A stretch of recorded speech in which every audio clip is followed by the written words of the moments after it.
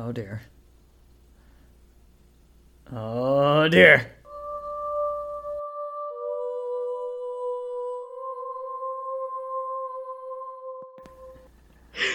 Okay, we're here. Oh, okay.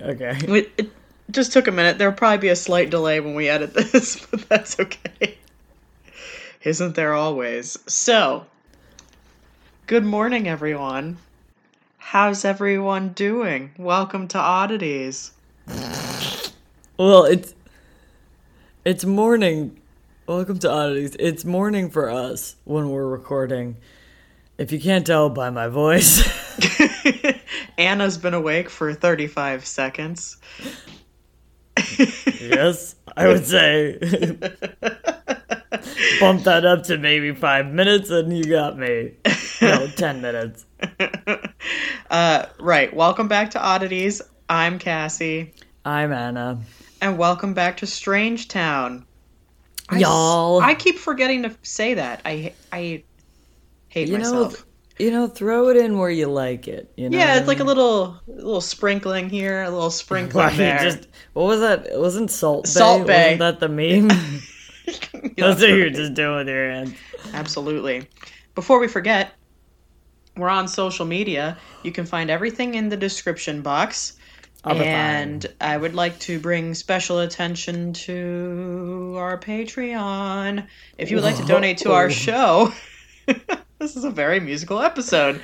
No, if you'd like to donate to our show, that's also linked below. You can find us on Patreon under Oddities Podcast. Patreon is spelled Patreon. How do you spell Oddities?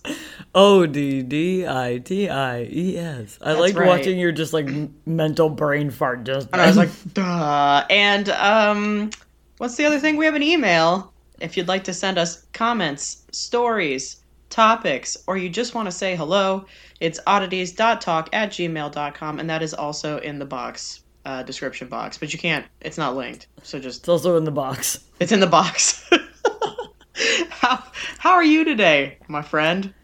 I gotta tell you.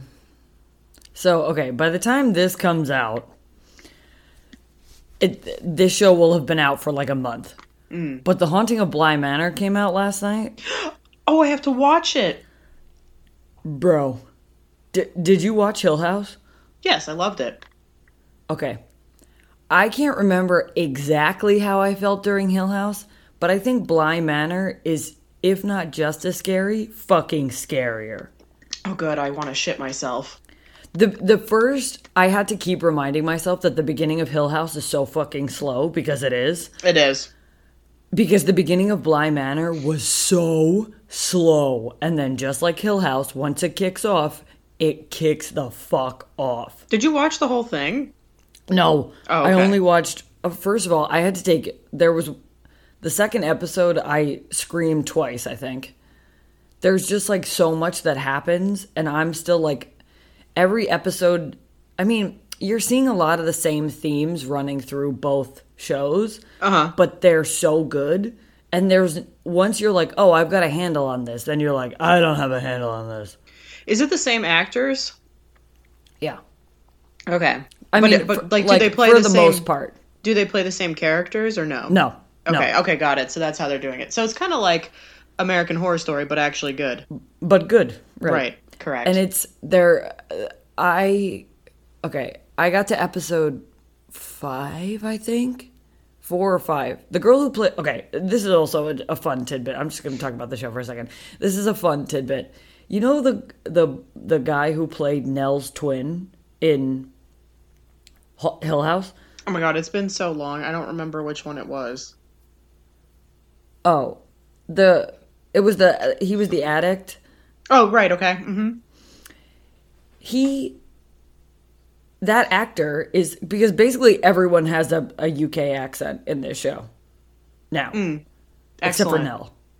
Oh, and that actor has an incredible, it sounds like it's Scottish, an incredible accent in this show. And I like quickly Googled him and I was like, where's he from? And I was like, oh my God, he's actually from the UK, which means his American accent in Hill House was incredible. Was so good. Yeah. Well, that's cool. There were so many scenes in Bly Manor. I think, like, See, I was like, oh, I think I get it. I think I got it. And then I hit an episode and it ended and I go, I'm lost. I'm lost again. Like they threw me for a really big loop in the episode I just watched. Oh my God, it's so good. I have to talk about it with someone. You have to watch it. Okay. All right. I'll watch it. Maybe tonight. Not all of it. I'll watch some of it. No, even I couldn't watch all of it and I'm the binge queen. How many episodes are there? Do you know? 9. Oh, okay. So it's not like there's like 20 or anything. Okay. No, and there's of course because in Hill House there was always a ghost around like every corner. Right. So the second she gets to the manor in this show, I was like, "Where are you, ghosties? Where are the dead people?" Yeah. and then there'll be like a wide shot of like the house is, again, the set is beautiful. There'll be like a wide shot of the house and nothing will happen, and I'm like, this is almost worse. It's so good. I can't wait to finish it. It sounds very spooky, scary skeletons. I'm excited to watch it. It's perfect for Halloween time. Heck yeah. Anyway, how are you? That's my entire life right now. I'm good. Let's see. It was another very, very, very long week. It was for me too. It was a very long week. I've also started a second part-time job now. Yob. So that made it longer. I also tutor, so that also makes it longer. Wait, what's your second part-time job? My friend has a company, and he has asked me to sign on as his part-time marketing director as a consultant type of thing. Oh, yes, you did tell me. Yeah, so it's a lot, but I'm very excited about all of it. So really my life is work, work, work, work, work. We've been watching AP Bio, which is very funny. Oh my God, with Glenn Howerton? I guess. Yeah, he's Dennis from It's Always Sunny. Oh, yeah. So Yeah. it's a really funny show. And I love him. I've been doing a lot of knitting. I love him too. I think I have a little crush. Oh, I love him. He's so great. Let's see, knitting. Today, just have recording with you and gonna do some editing. And then I'm going over to Corey's parents to do some cricketing with my cricket machine. Oh. For a second I thought you meant cricket like the British sport. No, we're not going to go play cricket. So, yeah. And tomorrow is like family pumpkin picking, but hopefully it doesn't rain. Is it meant to? Out here, there's the chance. I don't know if There's always the threat looming. There's always a threat looming somewhere. Yeah, and basically, the number one thing that I care about is if I can get my hands on some apple cider donuts. Oh, big time. Which is a big no-no for me in a lot of ways. Gluten, heavy carbohydrate, heavy sugar. I'm not supposed to have really any of those things. But, treat yourself. And I just finished eating a very unique breakfast. Go on. Well, so I woke up, and then selfishly I chose to lay here for a little bit before I got out of bed. Hang on. What was the time that you woke up? 6:30. It's Saturday. So I just want the listeners to know that. So which is like another hour and a half for me. I mean, usually I'm up around 5:15ish, 5:30 on the weekdays. Oh, so. No. I know. So I laid here for a little bit, and I was like, I know I got to get up. I got to get ready. I can't believe you called yourself selfish. I know. But I was like, I'm so damn cozy. All the pets were in the bed. Corey's here, snoring softly. And I just kind of laid here. And then I got up and I got ready and everything else. And then before I knew it, we were supposed to be recording in 15 minutes. So I made an omelet with a little bit of goat cheese in it because goat cheese is fine for me.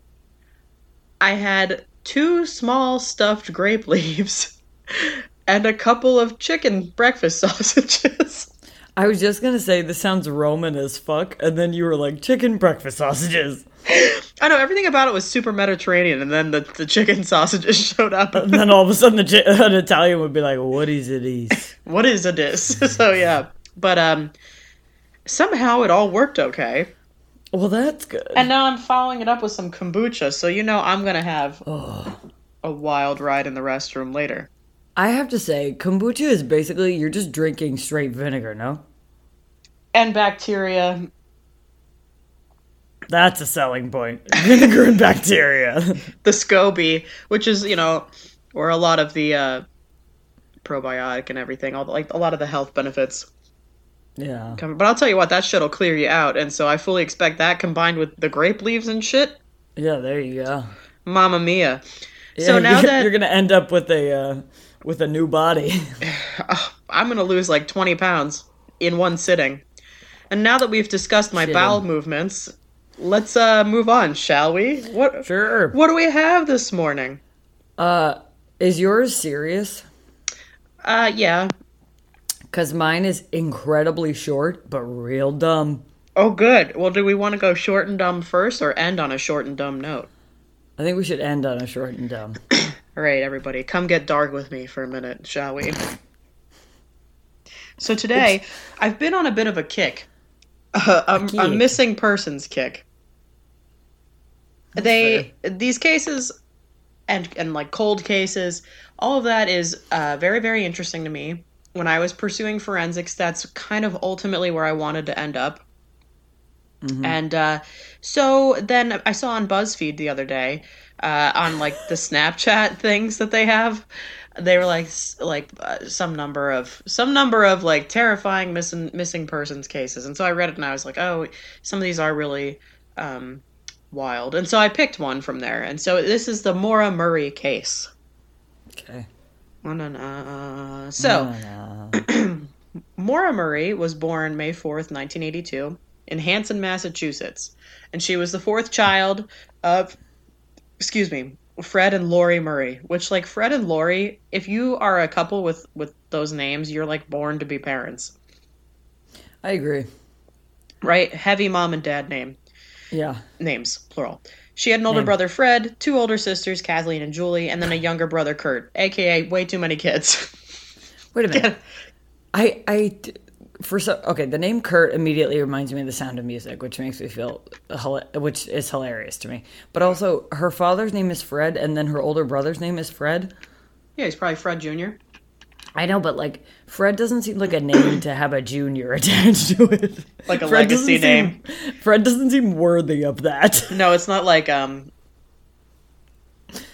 Nope, I can't think of anything. I was going to say, like Wilshire, or like... I think it's very odd that people do that and then call them junior. Like, they're already carrying on your last name. Like, why are you giving them... It's a lot. It's a lot. Okay. I just think it is. Meanwhile, you can say Joseph in my Italian household and 3 people and my grandfather's ghost will turn around. Let's see. Where was I? Oh, when Maura was 6, her parents divorced, and then she lived primarily with her mother. She attended Whitman-Hanson Regional High School. She was a star athlete on the track team. She was accepted to the U.S. Military Academy in West Point, where she studied chemical engineering for 3 semesters. But after her freshman year, well, this would really be like her sophomore year, she transferred to the UMass Amherst to study nursing. So good for her. Yes. So here we are. We're studying nursing at UMass Amherst. Prior to her disappearance, this is November 2003, 3 months before she went missing, she admitted to using a stolen credit card to order food from several restaurants, including one in Hadley, Massachusetts. The charge was continued in December and was dismissed after 3 months good behavior, or was to be dismissed after 3 months good behavior. Which, P.S., if I stole a credit card, 100% would just order food. Yeah, that's a big fucking move. Hell yeah. So, February 5th, 2004, Maura is speaking on the phone with her older sister, Kathleen, while she's on duty at her campus security job. They discuss Kathleen's relationship problems with her fiancé. Around 10:30 p.m., while Maura is still on her shift, she reportedly broke down in tears. Her supervisor arrives at her desk, and Maura was, quote, just completely zoned out. No reaction at all. She was unresponsive. And the supervisor escorted her back to her dorm room around 1:20 a.m. And when asked what was wrong, all she said was, my sister. The contents of the call remain unknown until October 2017, when the sister Kathleen publicly explained the conversation, which was that Kathleen, a recovering alcoholic, had been discharged from a rehab clinic that evening, and on the way home, her fiance took her to a liquor store, which caused an emotional breakdown. Which, P.S. By the way, leave that fucking guy. Yeah, that guy sounds useless and a half. Hi, I'm picking you up from rehab. Let's go to a liquor store. That's fucked up. What the Get fuck rid is of that fucking guy. That's so toxic. And Get terrible. rid of that guy. Anyway, so we set him on fire. No, I'm just kidding. But all right. Saturday, February 7th. Fred Sr. arrives in Amherst. He tells investigators, because at this point she's gone missing. Oh, shit. I'm going to fill you in on the missing details, though. He tells investigators he and Maura went car shopping that afternoon and later went to dinner with a friend, his daughter's friend.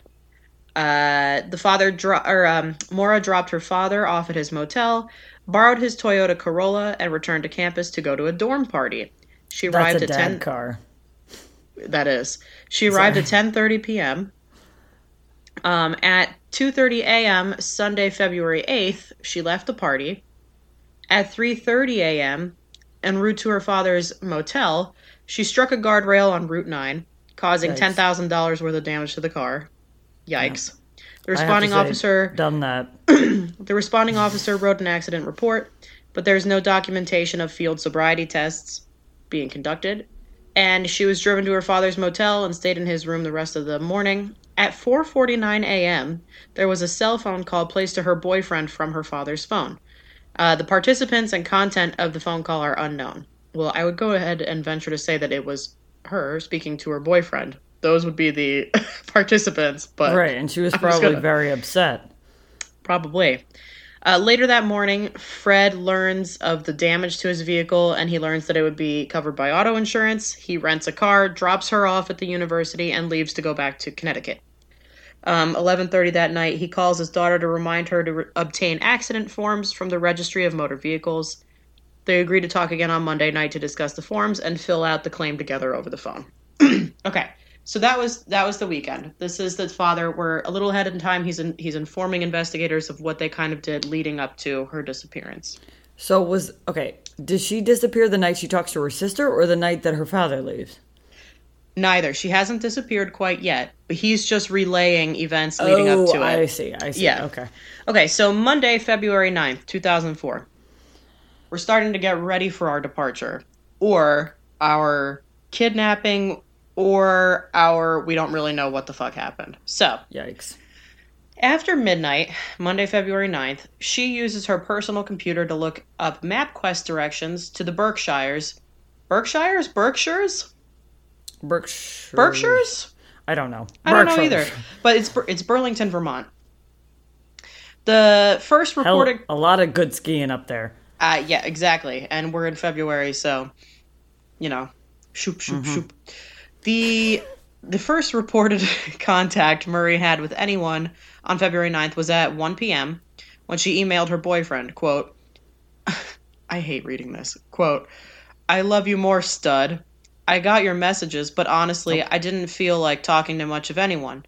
I promised to call today, though. Love you, Maura. I have to say, I don't feel this way about her in particular. I think when you read anyone's interactions between them and a significant other, it's very painful. It is. Also, I feel like my voice and tone makes everything worse.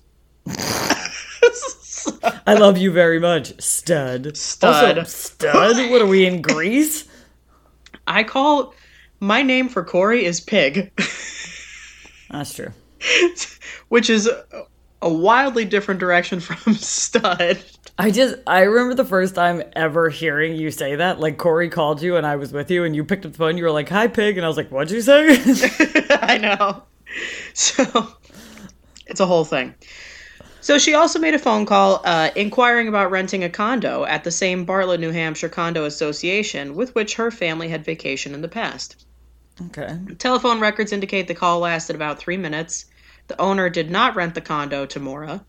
And at 1:13 p.m., she called a fellow nursing student for reasons unknown. Oh my god, my work phone just went off. Who is working on a Saturday? Anyway, Fuck them. at 1:24 p.m., she emails her work supervisor in the nursing school faculty that she would be out of town for a week due to a death in her family. However, no one in her family had died. Liar. Liar. She also said she would contact them when she returned. At 2:05 p.m., she calls a number which provides recorded information about booking hotels in Stowe, Vermont. The call lasted about 5 minutes, and at 2:18 p.m., she telephones her boyfriend, leaves a voice message promising him they'll talk later, and the call ended after about a minute. In her car, she packed clothing, toiletries, college textbooks, and her birth control pills. When her room was searched later, the police discovered most of her belongings were already packed in boxes, and the art had been removed from the walls. It is not clear whether she packed them that day, but police at the time asserted she had packed between Sunday night and Monday morning. On top of the boxes was a printed email to her boyfriend indicating trouble in their relationship. Around 3:30, she drove off campus in her black 1996 Saturn sedan. Nice. There it is. Because classes at the university had been canceled that day due to a snowstorm. So, Snowstorm. At 3:30 p.m., she takes out $280 from an ATM. CC footage shows she was alone. At a nearby liquor store, she purchased about $40 worth of alcoholic beverages, including Bailey's Irish Cream, Kahlua, vodka, and a box of Franzia wine. This bitch gets me. What the fuck? We could make some sick spiked hot chocolate with some of this shit. Bailey's Irish Cream, Kahlua. Kahlua. Come on. Mm-hmm. This is like a wintry, a wintry beverage dream. A wintry beverage dream. A wintry, indeed. What threw me is the boxed wine. Come on, bitch. Let's just throw Spring some for the bigger bottles. She's a college student. I drank boxed wine all the time in college. Oh, fuck, that's true. Yeah, slap the bag. And from time to time, I do it now, too. Security footage again shows that she was alone when she made the purchase.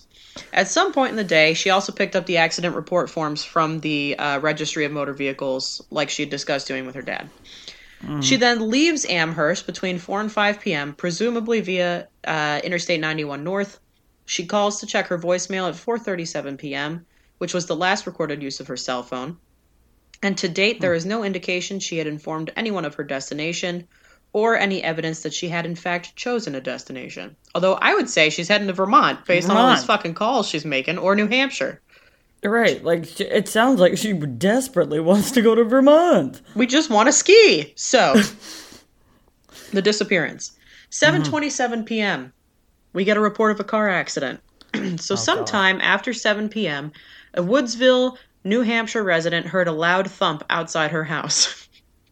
Yikes. If I was this resident, I would have ignored the thump and gone about my night, but that's just me. See, my natural curiosity is so strong. It kicks in at really the wrong time. It's definitely going to get me murdered. Absolutely. So, through her window, she can see a car up against the snowbank along 112, also known as Wild Amanusuk Road. I'm sorry?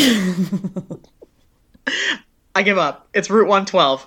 The car pointed west on the eastbound side of the road. So like we had like a we had like a spin, I guess. She skidded.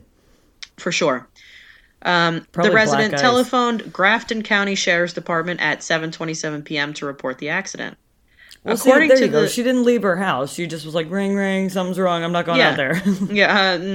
I'm not touching that. According to the 911 log, the woman claimed to have seen a man smoking inside the car. However, she later stated that she had not seen a man nor a person smoking, but rather had seen what appeared to be a red light glowing from inside the car, potentially from a cell phone.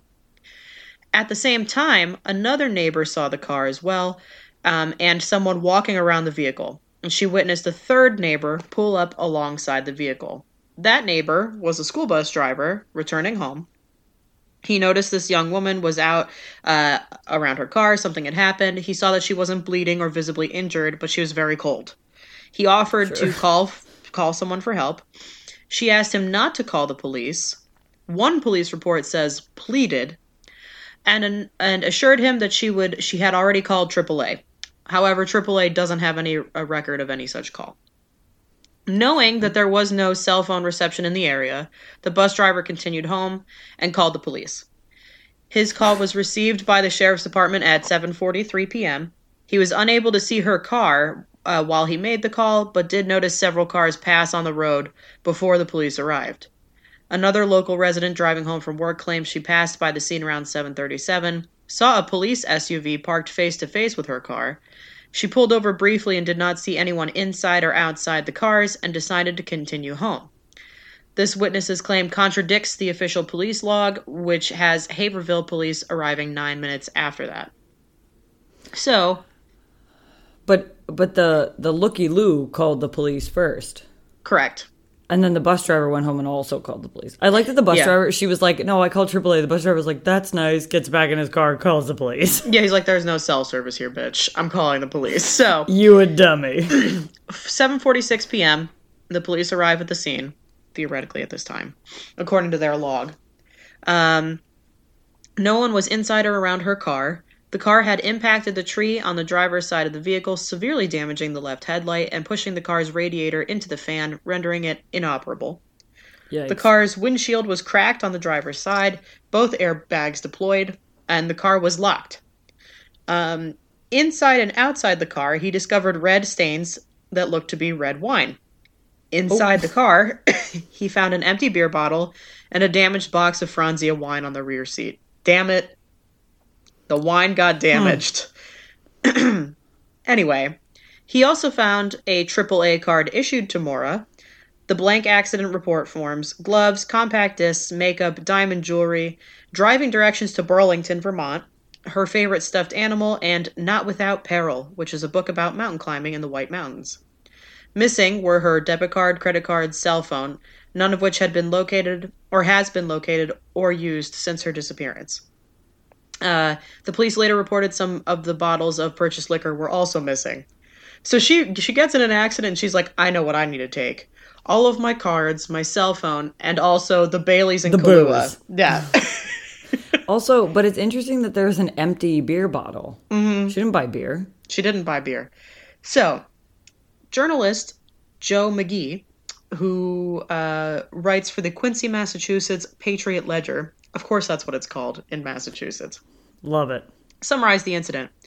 Quote, at a hairpin turn, she went off the road. Her car hit a tree. At that point, a person came along who was driving a bus. It was a neighbor. He asked her if she needed help. She refused. About 10 minutes later, police showed up to the scene and Maura Murray was gone. First of all, somebody give this guy a Pulitzer because this is just, award-winning writing. What the fuck is that?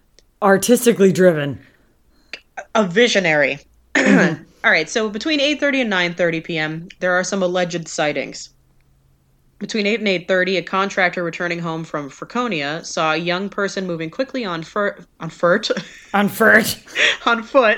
eastbound on Route 112, about 4 to 5 miles east of where her vehicle was discovered. He noted that the young person was wearing jeans, a dark coat, and a light-colored hood. He did not report it to the police immediately due to his own confusion of dates, only discovering 3 months later when he was reviewing his work records that he had spotted the young person the same night she had disappeared. The responding officer and bus driver drove around the area, searching for her. Just before 8 p.m., EMS and a fire truck arrived to clear the scene. By 8:49, the car had been towed, and at about 9:30 p.m., the responding officer left. A rag, believed to have been part of Murray's emergency roadside kit, was discovered as stuffed into the muffler pipe. Authorities would refer to Murray as simply missing at 12 p.m. the next day, almost 24 hours after the last confirmed sighting. So... A rag? She stuffed a rag into the muffler pipe? Yeah, like why? Why did she do that? Why would she do that? Unless somebody tried to do that to her when she was still in it. I think it's interesting that the looky-loo thought that she saw a cop. A cop. Yeah, I have my theories. Of course you do. But we're not there yet. So we have the investigation. The investigation. What the fuck is happening today? 12:36 p.m. the following day, February 10th, a be on the lookout report is issued for her. She's reported wearing a dark coat, jeans, and a black backpack. The backpack is significant. A voicemail was left on her father's home answering machine at 3:20 p.m., stating her car had been found abandoned. He was working out of state and didn't receive this call. At 5 p.m., her older sister calls the father to tell him of the situation, and he contacts the police department and was told that if Murray was not reported safe by the following morning, the New Hampshire Fish and Game Department would start a search. What the fuck is Why that? are we getting the Fish and Game Department involved in this? What is that? Where are they looking? What is it? What are they looking? In the ponds with the fucking trout? What's happening? What do here? they think she's... Jesus. Anyway, Get it 5:17 together, p.m. New Hampshire. Yeah, what are you doing, New Hampshire? 5:17 p.m. Murray's referred to as missing, finally. So, February 11th, the father arrives before dawn. At 8 a.m., the New Hampshire Fish and Game Here they come. group, the Murrays and others begin to search. A police dog tracks the scent from one of her gloves 100 yards east from where the vehicle had been discovered, but loses the scent. This suggests to the police that she'd left the area in another car. At 5 p.m., Murray's boyfriend and his parents arrive in Haverhill. He was interrogated in private and then was joined by his parents for further questioning. At 7 p.m., the police say they believe that Murray came to the area either to run away or commit suicide, but her family believes this is unlikely. The boyfriend had turned off his cell phone during his flight. At some point, he received a voicemail that he believed was the sound of Maura sobbing, and the call was traced to a calling card issued to the American Red Cross. It's very strange. February 12th. Wait, what year was this that this happened? This is like 2004. It's very weird that there's a calling card in existence then. Right. So, February 12th, the father and the boyfriend hold an evening press conference in Bethlehem, New Hampshire, and the next day press coverage was published. At 3:05 p.m., the police report that she might be headed for Kancamagus Highway area, and she's listed as endangered and possibly suicidal. And the report also states that she was intoxicated at the crash site, although the bus driver had said that she did not appear impaired. And the police chief said that our concern is that she's upset or suicidal. I don't like how the police are handling this. Said everyone ever. Right. So, a week after her disappearance, the father and boyfriend were interviewed by CNN's American Morning. The family had expanded their search into Vermont, dismayed that authorities there had not been informed of the disappearance. Which is also, like, why? She had the MapQuest directions and shit. Right. Although missing person cases are normally handled by local and state police, the FBI joins the investigation 10 days after she disappeared. The FBI, here we are. The FBI interviewed the family, and the Haverhill police chief announced that the search was now nationwide.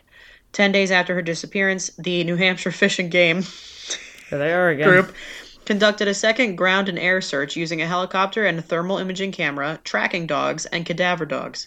Okay, wait, I actually have to maybe give it up to the New Hampshire Fish and Game group. I know, big time. I was just about to be like, they're pulling out the stops. They're pulling out the shit that the FBI isn't pulling out, so, okay. So I think it's wild that I think tracking dogs are easily the most incredible animals on the planet. And I think it's wild that there's a tracking dog and then there's a cadaver dog. Mm-hmm, yep. Like, I think that's so fucking crazy. Dogs are wild. Yeah. So when they were searching, her older sister discovered a ripped white pair of women's underwear laying in the snow on a secluded trail near French Pond Road on February 26th, but DNA tests find that the underwear did not belong to Maura. At the end of February, the police returned... That's almost worse. I know. The police returned the items found in her car to her family. The family checks out of their motel, exhausted from this whole ordeal. And the father continued to return nearly every weekend to continue searching on his own. In April, the police informed him of complaints of trespassing on private property. Because he kept looking. Oh, March fuck 2000... off. Leave the man alone. I know. For fuck's sake. In March 2004, there was a disappearance of Brianna Maitland in Montgomery, Vermont, which is 66 miles away from Maura's last sighting. And there were comparisons drawn from the media and law enforcement due to similarities in disappearances. However, state police have stated there are no links between the two cases. I don't know. Why did they think there were similarities? Because they're both women and they both disappeared? Have we thought that maybe there's a murderer? So I'll get into it. So in April and again in June, the police dismissed any connection between the two cases. In a press release, they believed that Maura was headed for an unknown destination and may have accepted a ride in order to continue there, adding that they had discovered no evidence that a crime had been committed. And they dismissed the possibility of a serial killer. Okay, great. July 2004 to December 2005, police retrieved the items found in Murray's vehicle back from her family for forensic analysis. That's a no-no, because now any evidence has been tampered. Fucked. Yeah. Also, when you said that they gave the stuff back to the family, I was like, did they do forensic evidence on it? I know. What the fuck are they doing? Useless. Get the fucking Fish and Game Commission back in here. Yeah, we were making fun of them and now we want them back. Now I only want them for everything. So, July 13th, a 1-mile radius search is performed by nearly 100 searchers, including state troopers, rescue personnel, and volunteers, and it was the 4th search around the crash area and the first search performed without snow. Authorities were most interested in locating the black backpack, but they didn't find it in her car, and so this search yielded nothing conclusive. Why was it... who reported that she had a black backpack? I don't know if it was from the footage that they saw when she was at the store or anything like that. Okay. I'm not sure. In late 2004, a man allegedly gave Fred, the father, a rusty stained knife that belonged to the man's brother, who had a criminal past and lived less than a mile from where the car was discovered. His brother and his brother's girlfriend were said to have acted strangely after the disappearance, and the man's brother claimed he believed that the knife had been used to kill Maura. Several days after the knife was given to her father, the man's brother allegedly scrapped his Volvo. So it's all a little sketchy, right? Family members of the man who turned in the knife claimed that he made up the story in order to obtain reward money and that he has a history of drug use. All right. Yeah, okay. This seemed a little too, on the nose for me. Yeah. The father goes on the Montel Williams show to publicize the case. February 9th, 2005, the 1-year anniversary of her disappearance, a service was held where the car was found, and the father met briefly with the New Hampshire governor. Late 2005, he files a suit against several law enforcement agencies with the aim of seeing files on the case. November 1st, a user named Tom Davies logs into a message board called Not Without Peril, which was dedicated to discussion of her disappearance, and claims to have seen the black backpack behind a restroom at the Pemigewasset Overlook, about 30 miles east of Woodsville. Murray had owned a black backpack, as we know. Senior Assistant Attorney General Jeffrey Strelzin stated that law enforcement was aware of the backpack, but did not disclose whether it had been taken for forensic testing. Which is weird, right? But also, you can buy a black JanSport backpack literally anywhere. How do they know? Especially in this time frame. In the early 2000s, That's all anybody had. Right. But why he wouldn't disclose whether it had been taken for testing is strange to me. That is weird. But then there's a series of subsequent searches, in 2006 all the way up to 2010. Some say that it appears that it is something beyond a mere missing persons case. Something ominous could have happened. An Arkansas group called Let's Bring Them Home offers a $75,000 reward in 2007 for more information about her disappearance. In 2006, October, volunteers led a 2-day search within a few miles of where her car was found, and in the closet of an A-frame house approximately 1 mile from the crash site, cadaver dogs allegedly went bonkers, possibly identifying the presence of human remains. The house had formerly been the residence of the man implicated by his brother, who had given Fred Murray the rusty knife. A sample of carpet from the home was sent to the New Hampshire State Police, but results were never released to the public. In July 2008, volunteers led another 2-day search through wooded areas, and the group consisted of dog teams and licensed private investigators. And her case is one of many cited by proponents of a statewide cold case unit for New Hampshire in 2009. And it was subsequently added to the newly established cold case unit later that year. Her father publicly criticized the police investigation for treating the disappearance as a missing persons case and not a criminal matter. He called on the FBI to join the investigation. but he wasn't pleased with how they handled it either. And the Jeffrey Strelzin guy, he says, we don't know if Maura is a victim, but the state is treating it as a potential homicide. It may be a missing persons case, but it's being handled as a criminal investigation. So, from 2011 to the present, let's see, early 2012, observers of the Murray case began taking note of a YouTube user named Mr. 112 Dirtbag. Fuck off. Go away. Who posted a series of online videos that some believed contained cryptic clues to her disappearance. Both her family and professional criminologists dismissed the videos as cruel and hideous ploys for attention. Agreed. Yeah. In 2014, on the 10th anniversary of her disappearance, it was stated that we haven't had any credible sightings of Maura since the night she disappeared. In an article published in the New York Daily News on the 10th anniversary of his daughter's disappearance, it was reported that her father believed she was dead and had been abducted the night of her disappearance. On February 9th, 2017, the 13th anniversary, it is noted that it's still an open case with periods of activity and at times it goes dormant. There are no new updates to share at this time. And in February 2019, the 15th anniversary of her disappearance, the father reiterated his belief that his daughter was dead, as well as his suspicions about the nearby house that cadaver dogs responded to, stating, "That's my daughter, I do believe." In early April, an excavation was done within the basement of the house. Fred had previously wanted to search the home, but the owners didn't cooperate. And following sale of the property, its new owners allowed several searches of the property since February. The excavation conducted, and they found absolutely nothing other than what appears to be a piece of pottery or old piping. That's the case. I think I have a couple of... Can I just say real quick, big shout out to those new owners that were like, yeah, come on, bring the dogs. Yeah, like I think it's a couple things. One, her relationship was going very sour and she wanted to get away because maybe she was afraid of this guy, her boyfriend. Because she left that email on top of the boxes. Like, I mean, she left like hints, I feel like. Yeah, I so desperately want to believe that she left of her own accord, right? Because you could argue that she's using stolen credit cards to order food as like a test. Yeah. You know what I'm saying? So, like, it sounds like she's very thorough. Like, she seems like she's planning something. Yeah, right. Like, to me, the whole thing seems planned from the beginning that she wanted to get away, but then I think it went south. I don't know if her boyfriend caught up with her, or, like, secretly, and then he, like, went back home and then flew in to make it look like he hadn't been there.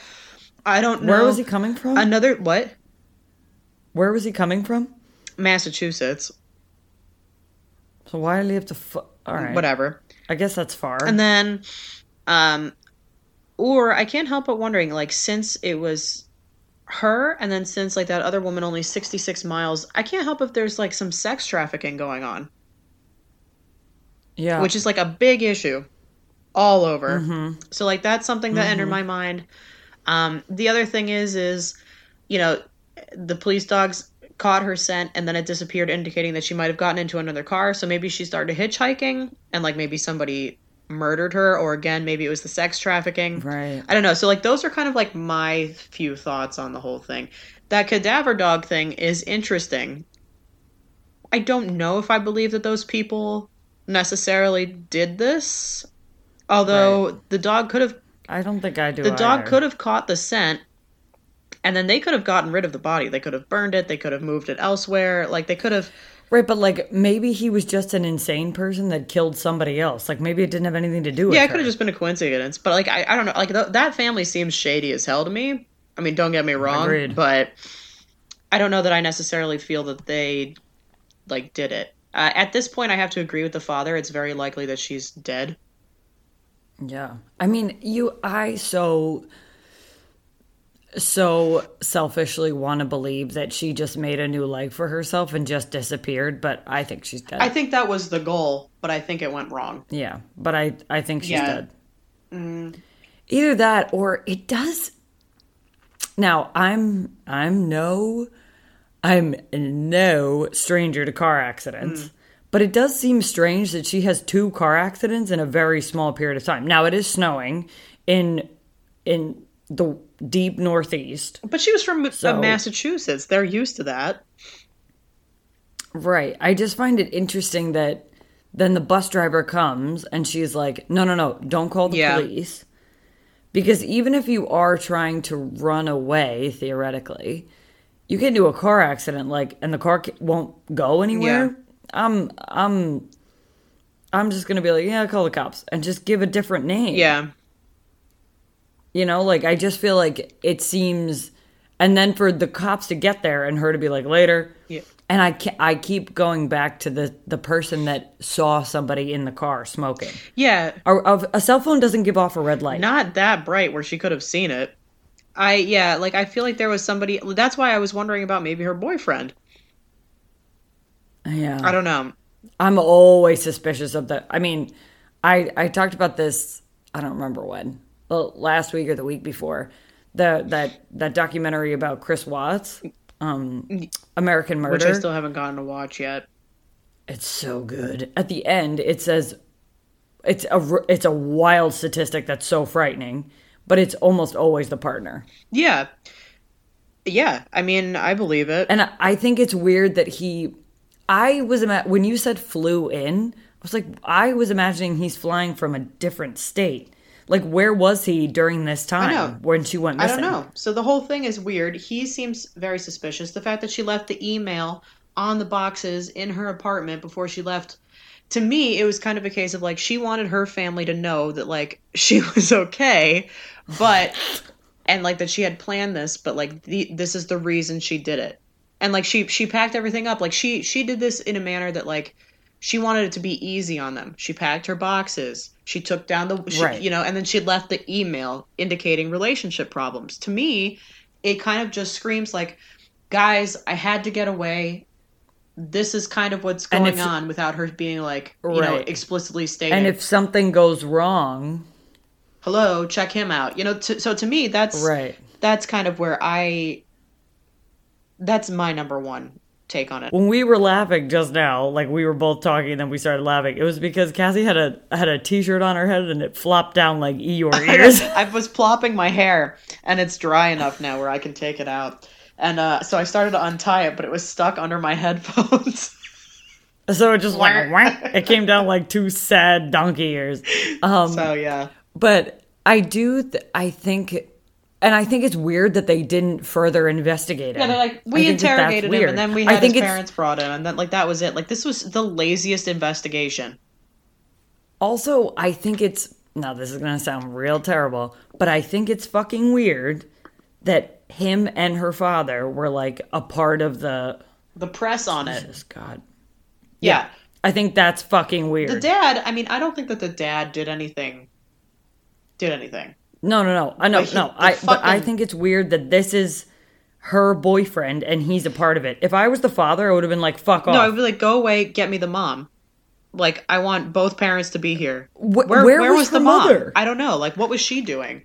So, I don't know. The whole thing to me is very sketchy. I think it was poorly handled. The only stars of the show in this are the fucking Fish and Game Commission or whatever.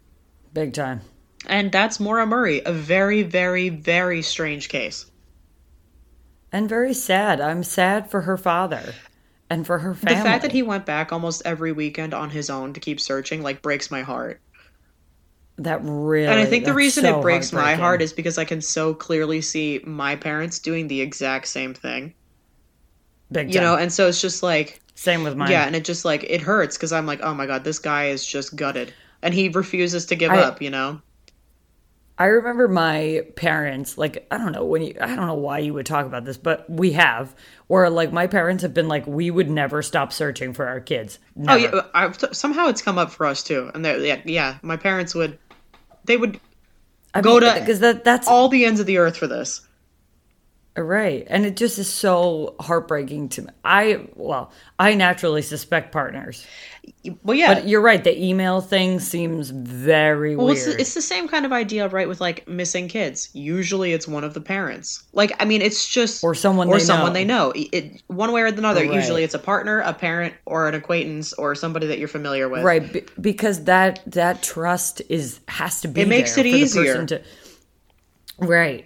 Like in the 80s and the 70s, like before, I forget what that kid's name is, but like the first like public child kidnapping. Oh, no. No. I forget his name, but he like got kidnapped like outside of a Sears or something. Ah, yes. And then they found his body and shit. But so then all of a sudden like America was like stranger danger. Yeah. Which like hello? Didn't you guys have like murderers roaming around in the 70s like just a free for all? Like what are you people doing? Whatever. Speaking of the 70s, So, I'll be covering another missing persons case next week. I think like we had stranger danger so early on, so for kids and like like kids that grew up with that kind of fear, like she's not just gonna, I mean I understand she's trying to get away, but I don't think in that time frame she's resorting to hitchhiking. And I also don't think if someone's picking you up during that time, that something's Right, wrong. exactly. Like hitchhiking isn't a thing in 2004. Like it's just not. Like Right. nobody does it. And P.S. When I have a family one day, I'm gonna, obviously be like, don't talk to strangers, but I'm also just gonna be like, don't trust anybody. The end. I just don't buy the fact that it was someone like, okay, maybe she gets out of the car, she's walking around, somebody nabs Yeah. her.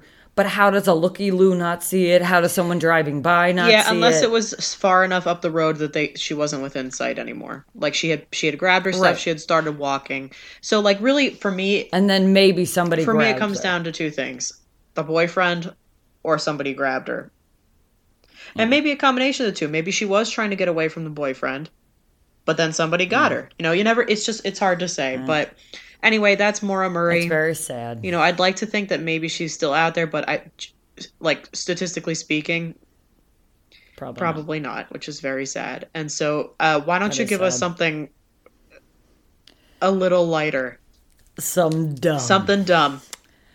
So, gang, I don't know if you know this, but the world's most expensive cheese slicer was stolen. We're going to talk about it. Where was the cheese? Right, is it made of gold? I'll tell you. I can't wait. So, first of all, I'm going to talk about food-related thefts because these have happened and they're my new favorite kind of Goals. thefts. In 2014, in Krefeld, Germany, thieves broke into a warehouse and stole 10 truckloads of beer. This is like the Fast and the Furious, but dumb. I love it. This amounted to 300,000 liters, or about 141,500 six-packs. That's going to be what I'm going to do when we have to get booze for the wedding. Bro, just go into a warehouse. And then in 2015, in America, the Bronx cops caught a man that stole over 100 gumball machines in the greater New York area. Oh my God. Here's my question. How are you getting a gumball machine out the front door without anybody noticing? I don't know. Here we are in March of 2015. A cheese slicer is stolen from the Amsterdam Cheese Museum from a locked glass cabinet in the basement of the museum while it's open. How? So here's the thing. This is unusual to us Americans, but cheese slicers are apparently very common in the Netherlands. They look like little spatulas, and they cut very slim slices of cheese, exposing it to the oxygen, and the contact with the oxygen aerates the cheese and enhances the flavor immensely. Ooh, I'm allergic to cheese, so none of this has any weight for me. But, go off, Netherlands. So, according to a spokesperson, the perpetrators were two men caught on a surveillance camera, and a composite sketch was made based on the footage. This is a cheese slicer. I can't. Okay. So, the cheese slicer was made in 2007 in collaboration with Argentinian designer Rodrigo Utazu, and is encrusted with 200 diamonds. What? And is worth 25,000 euros, or roughly $29,000. A diamond encrusted cheese slicer. Now that's something Corey could get behind because he loves dairy in all of its forms, especially cheese. Gotta go to the I Netherlands. gotta get myself a Netherlandish diamond cheese slicer. Well, don't worry. I'm about to tell you about this company that specializes in it. Give it to me. So it was loaned to the museum by housewares brand Bosca Holland Cheesewares in 2007. So it was made, and then it was loaned to the museum, which I think is weird, but Okay. Bosca Holland Cheesewares was founded in 1896 and developed over 4 generations, but began as a hardware store and manufacturer, and then became only cheese-specific accessories and tools. How do you go from, like, making hardware tools to just being like, what if this was just for cheese? But all right, go on with your bad self. Bosca now offers the widest range of high-quality cheese accessories. Who else is in that market? In the world, available in 85 countries. They're only succeeding because there is no competition. They found their niche They market. They did it. So the CEO of Bosca Holland declares, quote, "This is the finest and most expensive cheese slicer in the world," unquote. I believe it. No arguments Yeah, here. absolutely. According to the CEO, the cheese slicer once exhibited at the Millionaire Fair in Russia. So I Googled this because I was like, What is a this? millionaire fair? It's exactly what it means. It's a fair for millionaires. What the fuck? All right, new goal for the podcast. Get it to make us millionaires so that we can attend the millionaire fair in Russia. That's absurd. What is that? Anyway. I mean, oh my God. So, okay. The CEO also declares that, quote, "We are doing our best to make the world familiar with the experience of eating cheese. Our core business is to manufacture and sell cheesewares, but we also engage in creative collaborations with the purpose of making cheese cool." This was the case with the Aotuzu slicer. At first, I thought that the theft was a cheesy joke because, after all, we are only a month from April Fool's Day, but that was not so, unquote. You can hear the sadness at the end of that, but that was not so. What I like is he goes, "The theft was a cheesy Yep. joke." Boo. Boo. So the museum and Bosca were soliciting any information about the missing slicer via hashtag #FindThatSlicer. And tips were welcome from anyone. Wow. Anyone whose tips led to the successful retrieval of the valuable slicer would receive, as a reward, a cheese gift basket and the world's largest cheese fondue set, a Mr. Big Fondue. What the fuck? I would want the same, like, I would want a cash value of the slicer. Big Right? time, right? Like, I don't want a cheese gift basket or a fondue set. There was also, what if you're allergic to cheese? What if you're and you lactose just happen to intolerant? find You it? just happen to stumble across this thing. Damn. There was an article about it titled, quote, "World's most valuable cheese slicer stolen by horrible, terrible human beings," unquote. Ain't that the truth? And it has still not been found. Oh my God, another missing case. Another. But that's the world's most expensive cheese slicer theft. Wow. Can you even believe?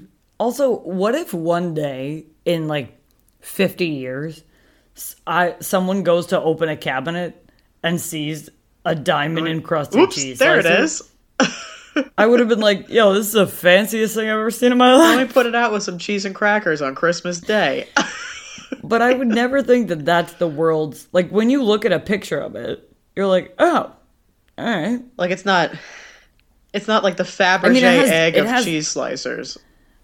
Right, like, it has diamonds on it, but it doesn't, you know... Like, I would just be like, this is the bougiest thing I've ever seen in my life, but I wouldn't think anything else of it. Wow. I wonder where it is. I'm telling you, it's in somebody's silverware drawer just getting fucked up. It's probably with the same people that stole all that beer. They're just having a bunch of beer and cheese with their fancy slicer. And they're chilling. And they probably have a lot of gas. Oh, they definitely have a lot of gas. I'm just saying. Their bowels. Oof. And that's the theme of today's episode, everybody. Bowels. Bowels? Yep. We That's started true. with my kombucha talk, and now here we are. Here we are. It's just the wildest thing I've ever heard. Also, $29,000 roughly for basically a Chinese spatula Yes. is ridiculous. Yes, it is. But this is the world we live in. You know what? You're right. And they want to make cheese cool. And they want to make cheese cool. That's their only goal. It's, it's like... And so if you're looking for some nice cheese wares, Bosco Holland cheese wares. Not sponsored. No, but there you have it. Wow. Well, I don't even have anything. So that was that. Gang. I don't even have anything to say to that. That's amazing. Be on the lookout for this shiny object. Yeah. Wow. And until next time, stay strange.